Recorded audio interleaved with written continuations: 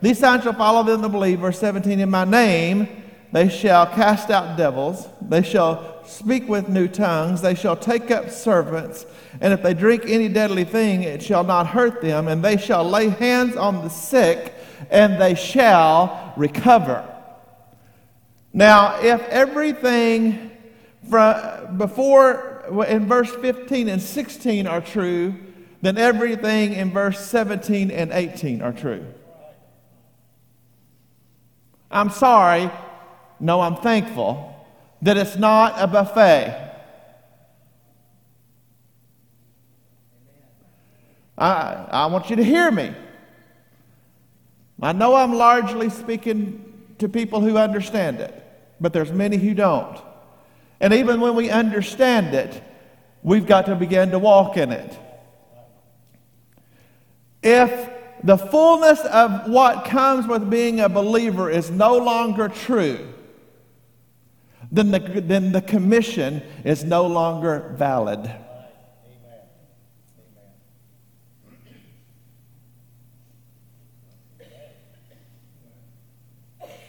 I'll say it again. Because you're not going to find anybody, well, I shouldn't say that, because there's whole denominations that are completely apostatized now.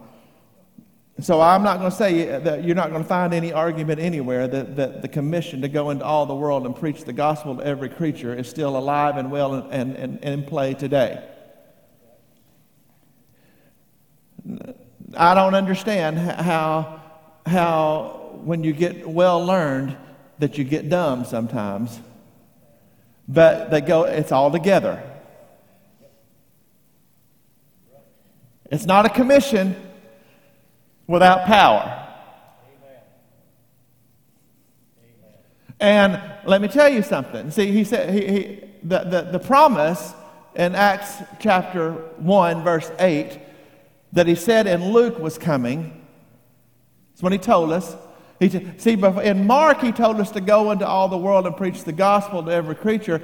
But in Luke's account, before he told us to go, he told us to stay. He says, so tarry ye in Jerusalem until you be endued with power from on high. Then Luke is the same writer, by the way. He wrote the gospel that bears his name, and he wrote the book of Acts. And in the book of Acts, first chapter, 1, verse 8, he says, and he begins to tell you that you shall receive power. After that, the Holy Ghost has come upon you, and you'll be my witnesses in Jerusalem, all of Judea, Samaria, and the uttermost parts of the world. It was about the power. The power, the primary purpose of the baptism and the Holy Spirit is the power to reach the world. The power to stand against all the assault of the enemy that comes with it. The power to evangelize and teach people about Jesus and bring the gospel to the world when massive persecution comes against you, where people that were cowards now will stand and be willing to give their life, if necessary, to bring the gospel to the people. And let me say it this way, the outflow of that power, that's why it says it will follow. You hear me? The outflow of the power, these signs shall follow them that believe. It is the result of the power to go into all the world. I don't know how we can believe that he would give us the power to evangelize the world in the face of everything that comes against you, but he will strip you of the results. It's not even you, it's him. Because it's in my name you shall. What does that mean? When Jesus said, in my name you shall. Jesus speaking, look at me, listen to it, think about it. He says, in my name, he's the speaker, in my name you shall.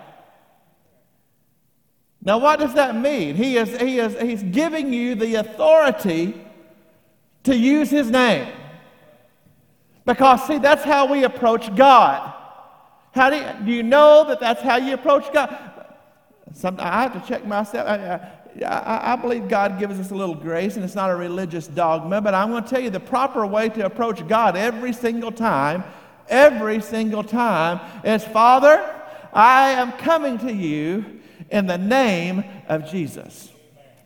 Because it's the only authority you have to walk boldly into the throne of grace. It is in His name, by the authority given you. He said, all power in heaven and earth belong to me. He says, I have the keys of the kingdom, Peter, and I'm giving them to you. Keys are authority. Keys are authority. That's what he was talking about. And now he's saying, as he's about to leave, he said, in my name, by the authority of who I am giving you the power to use my authority. Right? Do we all agree? Now I'm going to ask you another. Man, I think it's just I'm just simple enough to have to be logical about and understand and listen to what somebody says. Boy, that's a really lost art anymore. That's lost anymore because words don't mean anything anymore. Oh, come on, somebody. We're always having to guess what they mean because they don't say what they mean or mean what they say. But Jesus means what He says, and He says what He means. And so I got to have you to understand something. Since it's in His name, by His authority, you with me, that these signs will follow. What we're really saying when He says that He doesn't do it anymore is that He no longer has the authority.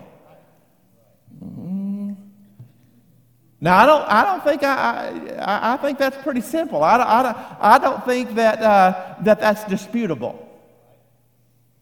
I don't think there's any degree that can argue with me that we can be witnesses unto the whole world because of the power, the authority of His name, and we've been empowered by the same Spirit that raised Jesus from the dead.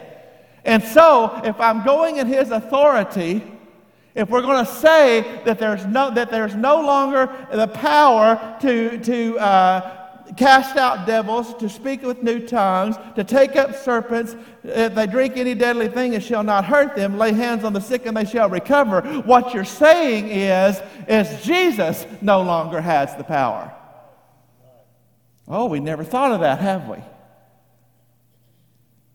We're saying, the church world is saying that Jesus' power ended with the apostles.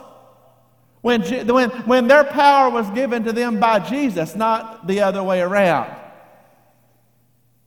You must be thinking hard. If there's no power to save, I'm going to tell you there's no great... Jesus even asked it. He said, do you remember a question He asked one time when the Pharisees were coming against Him because He had the nerve to heal somebody? You remember?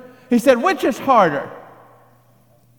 Which is harder, Jesus said? Which is the bigger deal?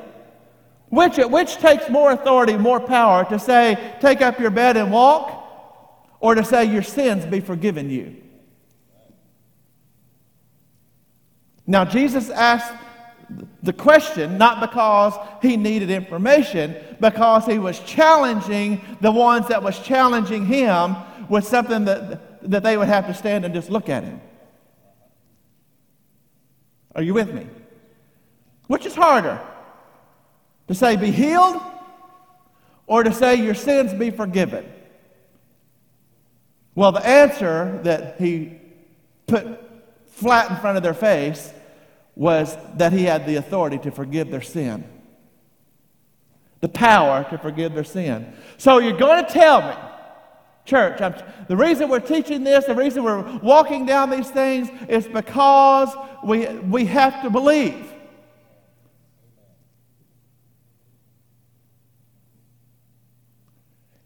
And we have to know that He's unlimited. And that His power is for today and not just for the preacher. These signs shall follow them that believe. That's whoever. That in my name they shall cast out devils.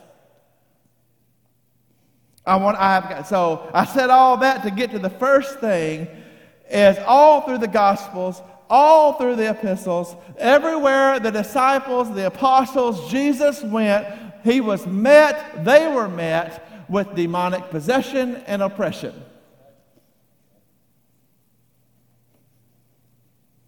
And yet, even whatever you want to call it, you can call them full gospel, you can call them spirit-filled, you can call them Pentecostal, you can call them charismatic, whoever you find that still believes or claims to believe that God is still everything He ever was and does everything He's ever did, that in those circles today, I'll ask you, when the last time you heard anything about dealing with demonic oppression, demonic possession. And it was the first thing. If you will notice, I don't believe God speaks randomly. Do you? I often believe that, in fact, most of the time, if not all of the time, because Jesus is God, because the Spirit of God, who is God, who wrote this word, who inspired people to write it. Are you hearing me? That He's not random, that He's not thoughtless, He's purposeful, and I happen to believe that if not always, that He speaks in order. And the order is to go into the whole world, preach the gospel to every creature. And He says, and these signs. He said that He would be, that everyone that believes shall be saved, everyone that believes not shall be damned. By the way, period. He didn't elaborate. All-inclusive statement. Everyone that believes will be saved. Everyone that does not believe will be damned. End of story. It's an awesome mandate. And then He said, and there's that conjunction, that continuing my thought. And the very first thing He says, and these signs shall follow them that believe. In my name they shall cast out devils. I think it matters. Now, I guess you get to make up your own mind if I'm crazy, or do your own study and get back with me. I guess you get to make up your own mind if it was random and it could have been in any order at all, but I don't think so. I believe Jesus speaks very deliberately, that God lays out order in everything that He does. I mean, if He told priests what to wear when they approach in the Old Covenant, when they come into the Holy Holies, He told them how to sew their underwear to walk in. He did. Go read it. He told them what color the thread had to be to make everything. He told them down to their underwear how that they wore when they walked in to make atonement. So He is that detailed and that in order to approach Him. I don't believe He's ever random. You may not like my logic, but I can't help it. So I'm going to ask you again. When's the last time you've even heard anything in any church, anywhere, about dealing with oppression? Good question. In my name they shall cast out devils. They shall speak with new tongues. They shall take up serpents. And if they drink any deadly thing, it shall not harm them. If they lay hands on the sick, they shall recover. By the way, they shall take up serpents. It's not about snake handling churches, just in case you're wondering. Now, last week, I need to put a little video out. Last week, we found a little snake over in the church again, on the CE building, just a little one. I ain't even big enough to get hold of you. Just a little brown snake, no big deal, right? And somebody says, what kind of snake is that? We say, it's a practice snake. It's not poisonous. Some of you, some of you will get that later. That's why it was in the school we were training.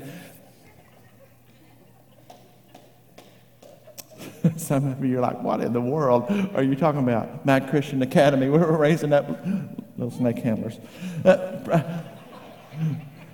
Not really, I'm kidding. Somebody will make a clip of that and burn us down. Little practice snake. No, that's about like Paul getting bit when he was shipwrecked and by a snake that should have killed him. It wasn't about presumption with God, and it wasn't about stupid things like tempting God. I mean, that's where that scripture would fall. You know, when Satan came and tempted Jesus, told him to throw himself off the pinnacle, and said that he quoted a little scripture back to Jesus and said that he told you that he gave his angels charge over you and he will bear you up lest you dash your foot against a stone. See, the devil tried a little scripture on Jesus, and Jesus turned around and he said, oh yeah, he said, but it says thou shalt not tempt the Lord your God. So if you're going to be handling snakes, that falls under that category. But if you're going to be like Paul and in the commission of your mission, you get snake bit, you might be able to shake it off in the fire and walk on. Just thought I'd make that clear. Acts chapter 10. It's when when Peter was coming to Cornelius. Remember Cornelius, first Gentile, saved. So really interesting things about Cornelius. We're not going to go too much into him tonight. I studied him all last week and brought him up for Sunday school this morning about another subject. But here's the thing about Cornelius. You know, it says he was a devout man, that he was a giver, that he paid alms, that he fasted, that he prayed, that he cared about the things of God. But you know what Cornelius was? He was lost. Man, I mean, if you read about Cornelius today, he would be the perfect church member. We could accept him into membership. We would be proud of him, and we would think everything was well. He was devout. He was faithful. He was a tither. He was a giver. He cared about the things of God. He prayed, all the things he was, but he was lost.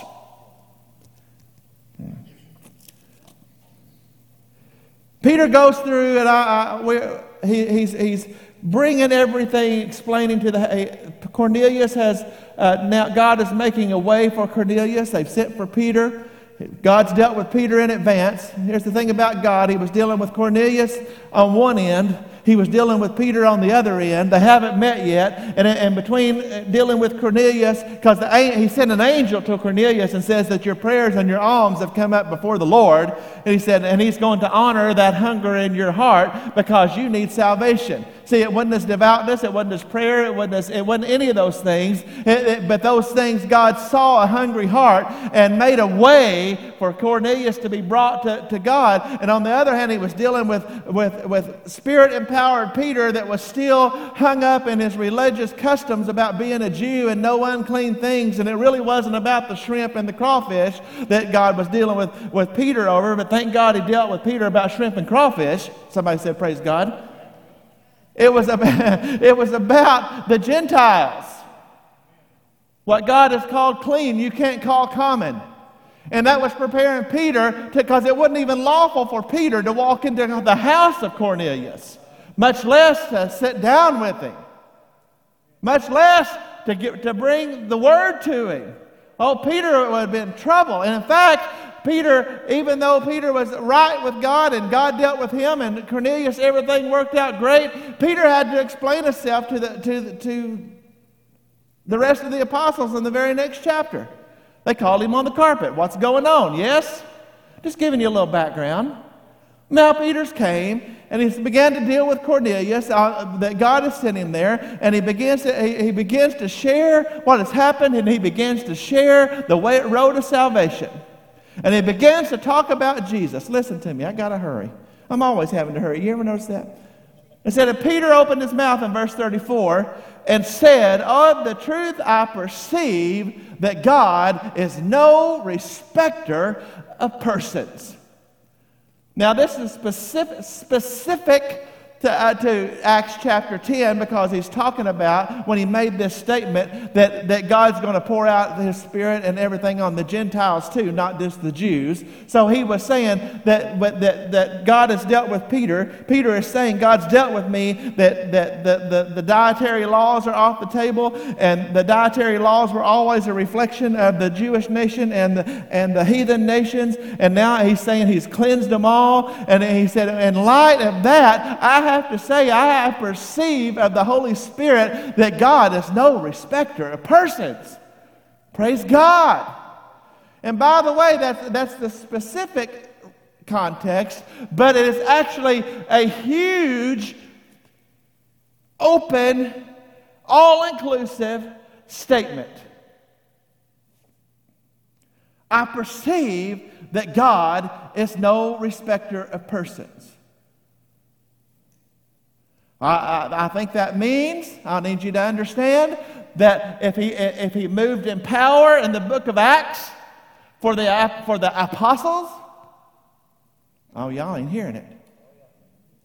It's going to click here in just a second. If he moved for the apostles in power, if he's no respecter of persons, then he'll move for you in power. Continue. It says, but in every nation that fears him. Oh, there's that every word. In every nation. See, nations are not about land in the Bible. When God is dealing, if he dealt with land, he dealt with land. He told you from this border to this border, from the Euphrates to the Mediterranean. Real estate, that's real estate. But when he's talking about nations, in the context of the power of the Spirit and the salvation, it go into all the world. Of course, he's not talking about the globe. He's not talking about the oceans and the mountain ranges. He's talking about the people. Remember when John the Baptist announced him, what did he say? Behold, the Lamb of God, which takes away the sins of the world. And it wasn't about the real estate. I perceive that God is no respecter of persons, and in every nation that he that fears him and works righteousness and is accepted with him, the word which God has sent to the children of Israel, preaching peace by Jesus Christ, he is Lord of all. That word, I say, you know, which is published throughout all of Judea and began from Galilee after the baptism which John preached. Listen, how God anointed Jesus of Nazareth with the Holy Ghost and with power, who went about doing good, healing all that were oppressed of the devil, for God was with him. Now, I don't know if you've connected the dots yet. It's really not dots. It's straight lines from here to here. What does that mean? Well, that's Jesus, you're saying. You got to understand that what Jesus has said in his commission is, in my name you shall. And what he is telling you is that everything that when the Word became flesh that God laid on me, I'm laying on you.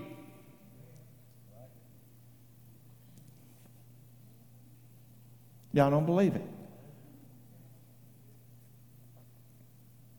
Everything, see in Luke chapter 4 verse 18, you know, is when Jesus announced to everybody who he was. He took the scroll of Isaiah and read about himself. He said, the Spirit of the Lord is upon me, and he has anointed me. Yes, remember? And he began to tell all about what this is the same writers. I might as well read it. Luke chapter 4:18.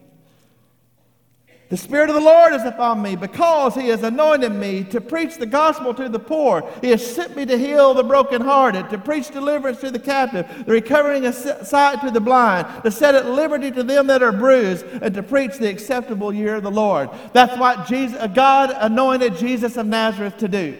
And now Peter is saying of Jesus, he said, how God anointed Jesus of Nazareth with the Holy Ghost and with power, who, now by the way, What did God anoint Jesus with? The Holy Ghost and with power. Somebody say the Holy Ghost and with power. The Holy Ghost, come on, the Holy Ghost and with power. Now I'm going to ask you, Acts 1 and 8. You shall receive power.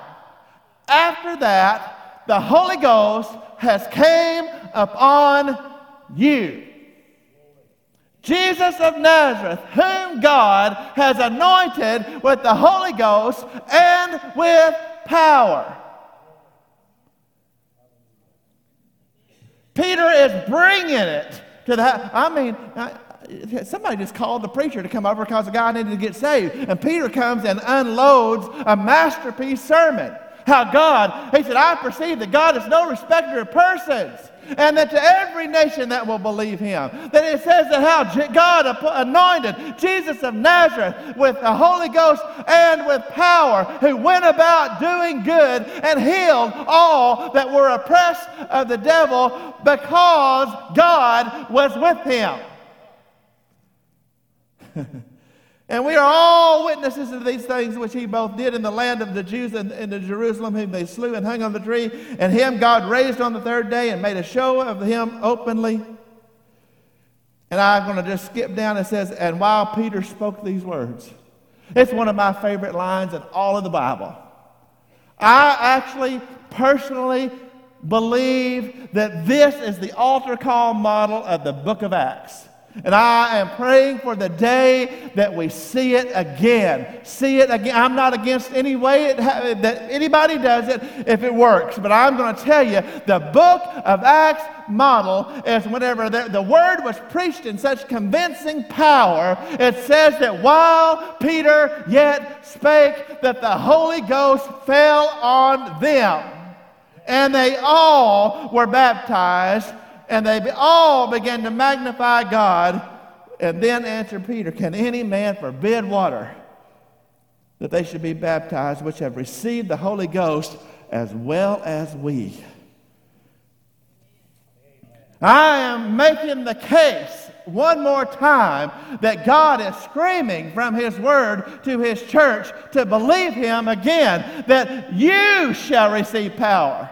That you shall. That you're not inferior to the Apostle Peter, that you're not inferior to Paul, that you're not inferior to John, that the same Holy Ghost that anointed them will anoint you, that will move in Acts power in Mag Church and your home and your place of business. If we will believe him, it says that these signs will follow them that believe, and it's time that we took him at his word and we got excited about the power that was in him. And they come with such anointing that while you yet speak, that the Holy Ghost will fall. Now I got some things to say because I built all of this just to talk about when's the last time you heard anybody. The first thing is, in my name you shall cast out devils. And then Peter turns around to the house of Cornelius when it must be important, because a Gentile that's never heard a thing, he said there's no respecter of persons to every nation that believes. It said how God anointed Jesus of Nazareth with the Holy Ghost and with power, who went about doing good and healed all that were oppressed of the devil. Now I see something there. I don't know if you've seen it yet. But I'm going to tell you that whenever the master of the wind walks in, that whenever the Son of God comes in and full of the power of the Holy Ghost, who is God, that all the devils have to shake, they all have to stand at attention, they all come under his authority, and that we should stop playing tiddlywinks, and we should come against the powers of hell that let me tell you, they haven't left, and they haven't quit, and they're not off duty. They're not believing the theologians that says there's nothing supernatural today. I'm going to tell you, this generation doesn't believe you when they say there's no supernatural today. It's why they're chasing, it's why they're in fantasy worlds online. It's why they're going to every supernatural type movie that comes out. It's why they're in every video game that portrays all the supernatural powers of hell. And that this generation's not afraid of the supernatural. What is wrong is the church is afraid to stand up and say there's a supernatural realm that will deliver you from the powers of darkness from that junk. It's time that we come back and started dealing with the root of the problem. And the root of the problem is sin. The root of the problem is they're oppressed of the devil. The root of the problem is that we're not kicking demon spirits out of our house, we're inviting them in.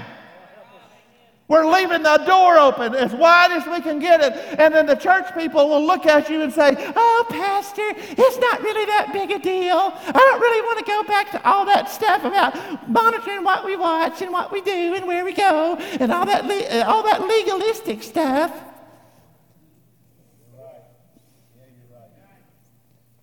And none of it has anything to do with legalism. It has to do with the powers of hell walking into your house, for God's sake. How long? In the assemblies of God and in MAG and everywhere else is the church going to refuse to deal with the generation that hell is open wide, and that we're welcoming them and applauding them and being entertained by it? How long? How long are we going to quit medicating and start saying, in the name of Jesus, come out of them? How long? How long? How long? How long? But the first thing that has to happen is that the people have got to preach the truth so strong. I'm going to tell you, I heard, it was John Kilpatrick, I'll tell you who it was. He said something, I just heard a little clip of him the other day, and sometimes he leaves me scratching my head, but other times I've seen him do great things, and I don't have to understand everything, I really don't. And he said something that blew my mind, so I'm just going to tell you. He said, we're pretty good at bringing people to the place that they know about sin, he said we give them enough gospel to know that they're in sin and they're afraid of sin. He said, but we don't preach with enough power to lay the axe to the root. We bring people in and bring them to the knowledge of sin, maybe, and talk about and maybe get some emotional things going on, but they end up leaving with it and leaving feeling pretty good about it. How long, church? How long? He said, "You're talking about being crazy. I'm talking about getting into such an intimate place with God that the Spirit of God is so strong in you that the demons have to recognize you like they did Jesus, and that they have to go when you say go." And by the way, if you are foolish enough to believe that the demonic activity is only in Africa and India and South America, see, the difference is there it manifests openly and they cast it out. The difference is here that we have them repeat a prayer, give them a card, put them on the roll, and convince them that they'll be okay.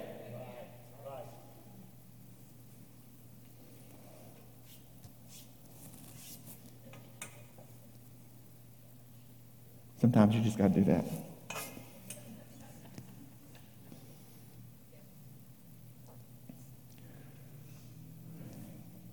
He's still very real.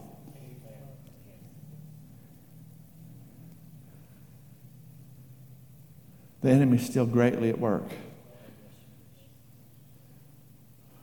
Can I ask a question? It's just us. I might even cut this part out of the live stream later, but probably not. Can I ask you a question? Seriously. I'll even make it not rhetorical. I'll even want to hear from you. I hope people know that I'm not angry at the church. The church. But I am angry at what our institutions have become. I'm not preaching from anger. I am in no way bitter. None whatsoever. Not in any way, shape, form at all. I sleep well. I laugh, cut up, have a good time all week. I'll walk off this stage and I'll preach hell hot, heaven sweet, sin bad. You got to get it out of your life. Talk about the things you can't do, and you come see me because you failed, and I'm going to wrap my arms around you, tell you to get up, tell you that you have an advocate, tell you that He'll wash you clean, tell you not to beat yourself up or not let anybody else beat you up, to get up and walk in the forgiveness that God gives. Get it out of your life. Get it out of your life. You got to deal with it. But I'm not mad at the church at all.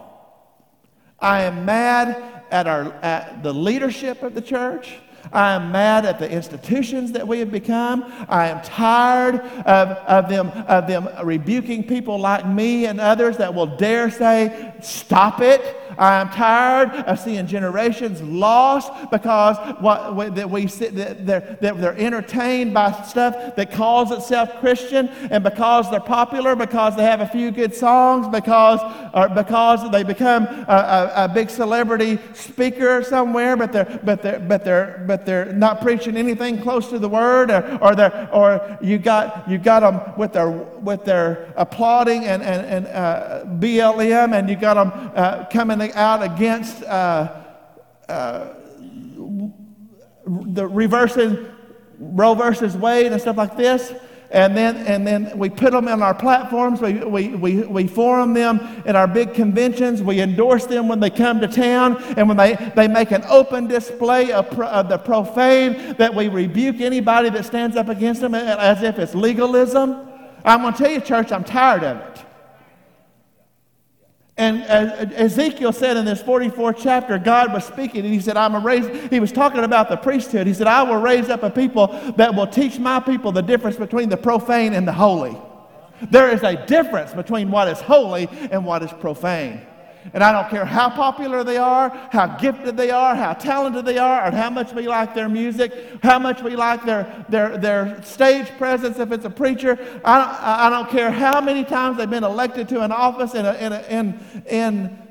a denomination. That it's the only way that the generation is going to be saved from the demonic, the only way that hands are going to be laid on the sick and they shall recover, the only way that the power is going to return to the church is whenever the church returns to the Word, and whenever we're willing to stand for what's right and rebuke what's wrong. That's the only way it's going to happen. And I'm telling you that we are in a world that as people draw closer to God and they begin to get hungry and thirst after righteousness, and His power returns to His people in His church, that I'm going to tell you, when the power of the Spirit returns to the church, you're going to see the demonic oppression come towards it. You're going to see the demonic possession manifest before your eyes. And there's going to have to be a church that is prayed up, powered up, and prepared to deal with it. And I'm going to tell you something. It won't take 3 hours to pull a demon out of somebody, because whenever you don't have to argue with them. You know what? Jesus asked their name with legion, but that's the only time I ever seen it again. I don't even have to know their name. Just get out. And by the way, when you get out, get out. I'm convinced. I've seen things. Listen, when people. I don't even know Greg Locke, so I don't know if he's crazy or if he's not. Sometimes he seems a little crazy sometimes. But I also seen him taken out of context many times when, if you deal with some things, people will say, well, he's saying that everybody that has a mental disorder or whatever is demon possessed. No, I'm not. But I'm going to tell you that a lot of them are. I'm going to tell you that it's not explainable other than a spiritual condition why our children by 20, 30, and 40 times in the last 10 years are afflicted with all kinds of conditions that you only seen here and there 20 years ago. And now it's every other child that walks in the door. I'm not wrong. And we're going to try to medicate it rather than get in the presence of the Lord. And by the way, whether it's an infirmity or whether it's oppressed of the devil, it says He healed. I want you to notice language. It said He healed all that were oppressed of the devil. I want to tell you, sickness doesn't come from God. Sickness doesn't come from God. I understand the fallen world. I understand that the penalty of sin. I understand that until the rapture comes, that death is 100% from everybody. But that came from sin, not from God. God didn't create it. And we got to quit accepting it and just saying, we'll pray for you. I know you got it ready. I heard it behind you.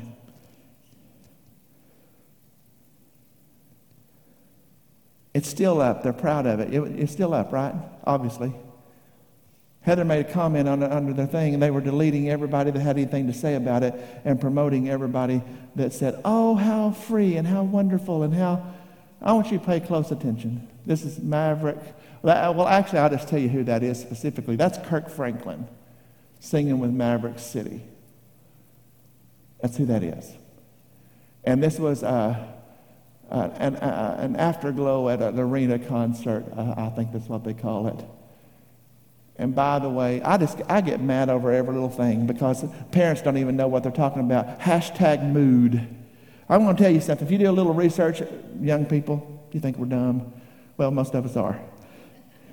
I'm going to tell you where that hashtag mood came from. It found its beginnings and its popularity and its going across the society of social media. It came from pornography, is where it came from.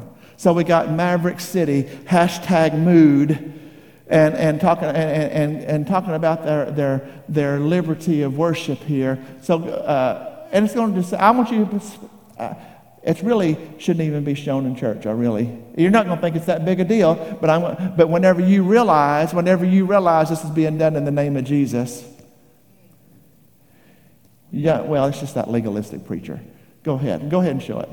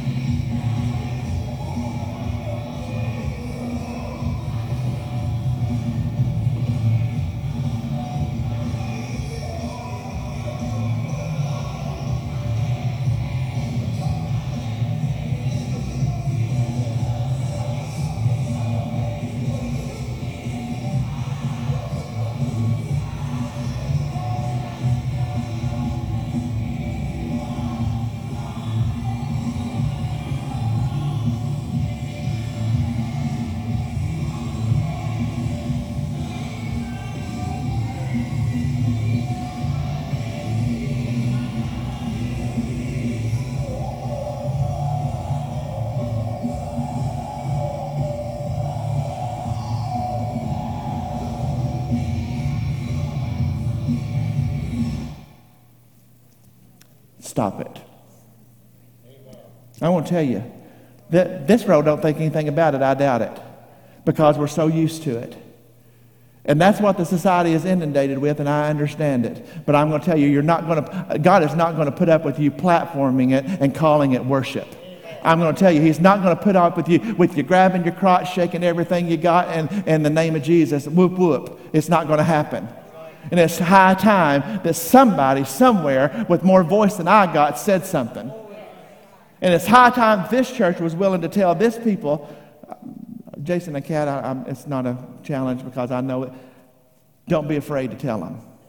Don't be afraid to tell them. Don't be afraid to call it out everywhere you see it, because I'm going to tell you something, church. It's pathetic. And that's not just a little off base. It's profane. And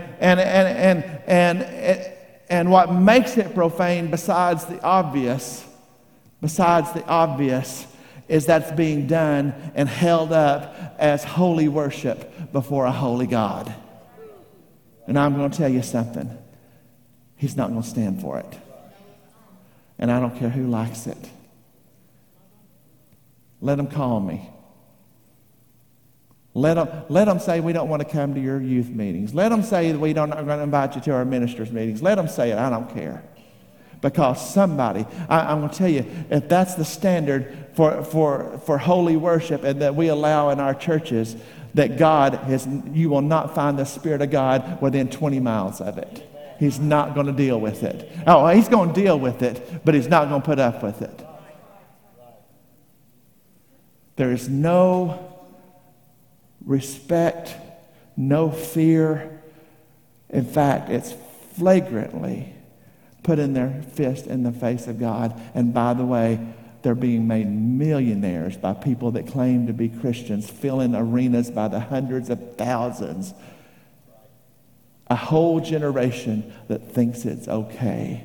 And I'm going to tell you, what we need to understand is everything is spiritual. And I'm going to tell you, it's either holy spiritual or it's from the pit of hell.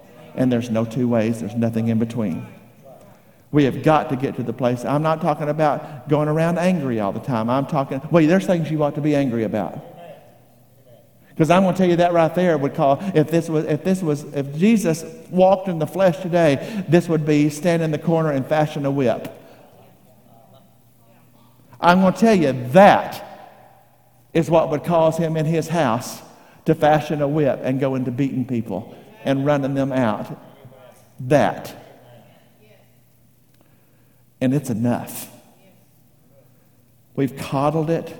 We've tried to dance around it. We've tried to be gentle with it to our young people, to my family, to other preachers.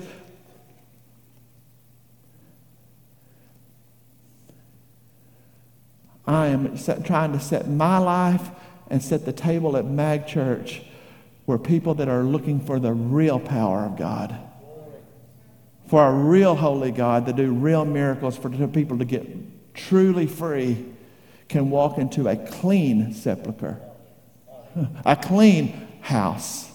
Sepulchers are for dead people. We don't need any more dead people. Can walk into a clean house.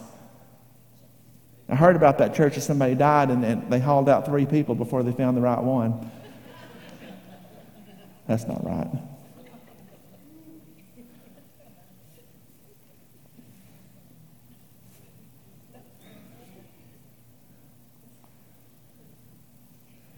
Church,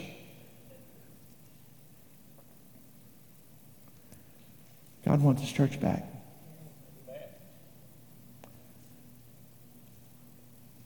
And I volunteer. I think I told a few a couple weeks ago. Now, sometimes I hesitate to say things like this because people get all goofy on you. Or they'll send you a text and want to know, who is it? Who is it?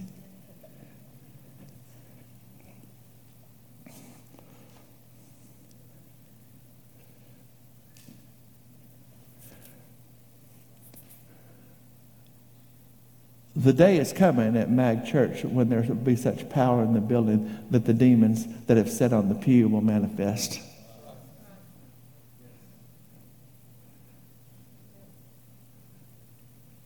Because you don't think that there's any demonic activity around you. You don't think anybody's oppressed of the devil, much less possessed of the devil. They're here. It was so strong about 3 weeks ago. See somebody else say, who was it? About 3 weeks ago, there was such a strong that I almost stopped and dealt with it. In the name of Jesus, right there, right then, in the middle of a sermon, the Holy Spirit checked me and said, not yet, I'll let you know. You'll know. That's not a bad thing. That's a good thing. Because that means that there'll be a place where people can get free. God has all kinds of ways of getting addiction out of people's life. All kinds of ways of getting oppression out of people's life. But I think he's had to come up with a lot of cheap substitutes whenever it could be just people operating in the authority of the power of the name of Jesus and saying, come out. Come out. Be free. Be healed. That's what I see in the book. That's what I see in the book.